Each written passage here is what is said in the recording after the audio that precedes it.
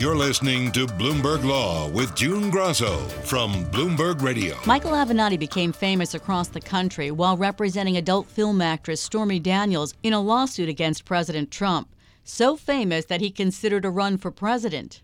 Now he's sitting in jail, a defendant facing 20 years in prison. Avenatti is on trial in New York for allegedly trying to extort as much as $25 million from Nike while representing a youth basketball coach. He denies the charges and says he was just negotiating for a client who claimed that Nike made illegal payments to elite high school athletes. I am confident that when a jury of my peers passes judgment on my conduct, that justice will be done and I will be fully exonerated. Joining me is former federal prosecutor Robert Mintz, a partner at McCarter English. So explain the case against Avenatti.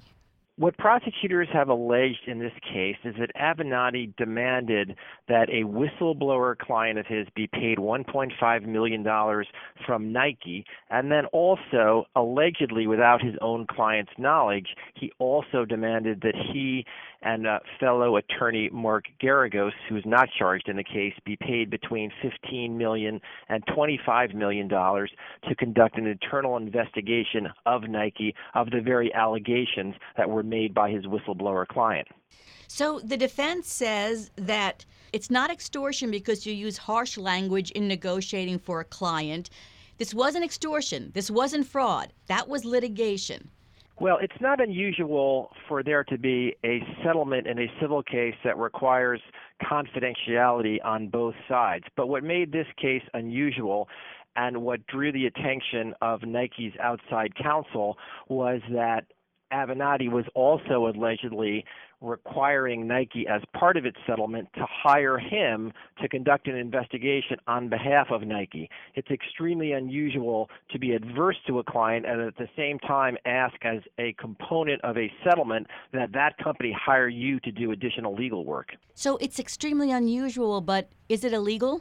Well, according to prosecutors, it is. The prosecutors have argued that this is essentially fraud and a shakedown because what Avenatti was doing, according to the government, was threatening to go public with these allegations right before March Madness, which is a time where there's a focus on basketball and a lot of Nike fans are paying attention at that point. And it was also a time that Nike was about to have its earnings announcement. So the threat, according to prosecutors, was timed perfectly in order to damage Nike's market capitalization potentially by billions of dollars. The defense attorney said that the SEC is looking into these allegations against Nike. Does that help Avenatti's case in any way? Oh, sure, it absolutely does. If you're the defense in this case, you want this case to be all about Nike and all about the allegations that somebody at Nike was paying young basketball players and they're paying their families, which would be illegal, as a way of funneling money to them in the hopes that they would continue to wear Nike sneakers as their career progressed through college and perhaps even into the NBA. That's what the defense wants the case about, and prosecutors will fight vigorously to continue for the jury to focus not on that allegation, but on Avenatti's conduct. Before trial, Avenatti made claims that he was being targeted by the Trump administration. Is there any way of using that? Again, I think we can expect the defense to suggest that he was being targeted because of his prior representation of Stormy Daniels and that alleged hush money payment to the president and all of the publicity that surrounded that.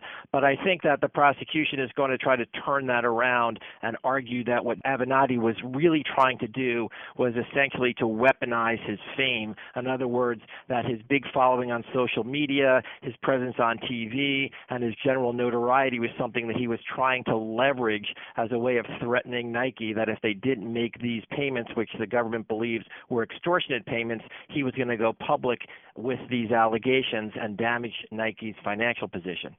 The prosecutors had asked the judge to prevent defense lawyers from mentioning Stormy Daniels and President Trump, but the judge said that would be impossible because it would otherwise seem that Avenatti suddenly became this incredibly public lawyer magically. Is that advantage Avenatti?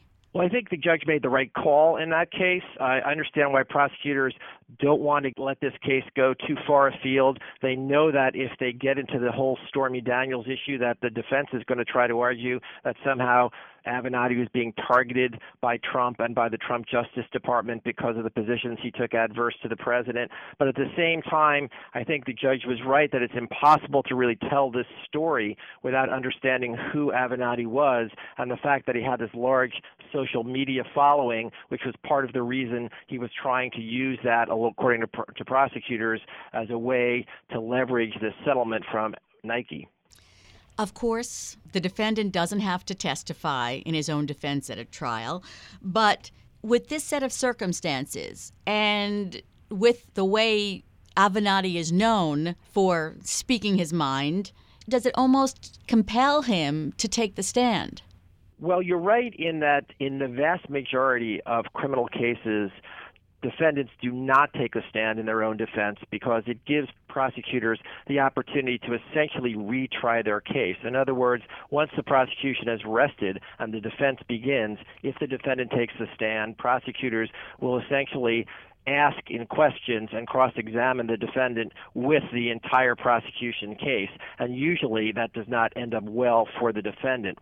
But in this case, given Avenatti's notoriety and given the fact that his fame and his ability to speak publicly were so much a part of this case, I think there is a reasonable chance that Avenatti will take the stand in his own defense and argue that all he was really trying to do was aggressively advocate on behalf of his client, and that he does have a brash personality and he is an aggressive lawyer, but there's nothing illegal about that. He was simply trying to do what was best for his own client. Have you ever represented a lawyer? Because it seems like you'd have an advantage in that the lawyer knows what the rules of the road are, etc., but you might have a disadvantage in that the lawyer wants to do what he or she thinks is best rather than what you think is best. Yeah, I think it is a challenge for Avenatti's lawyer to try to control his own client here. Certainly, Michael Avenatti is familiar with trying cases in front of juries. He's very comfortable in a courtroom, and he's going to be someone who is going to try very much to call the shots in his own case. At the end of the day, as in any trial, a defendant is the one who gets to make the final decision on what to do. So his lawyer can give him his best recommendations, but at the end of the day, Michael Avenatti will decide how his defense will proceed.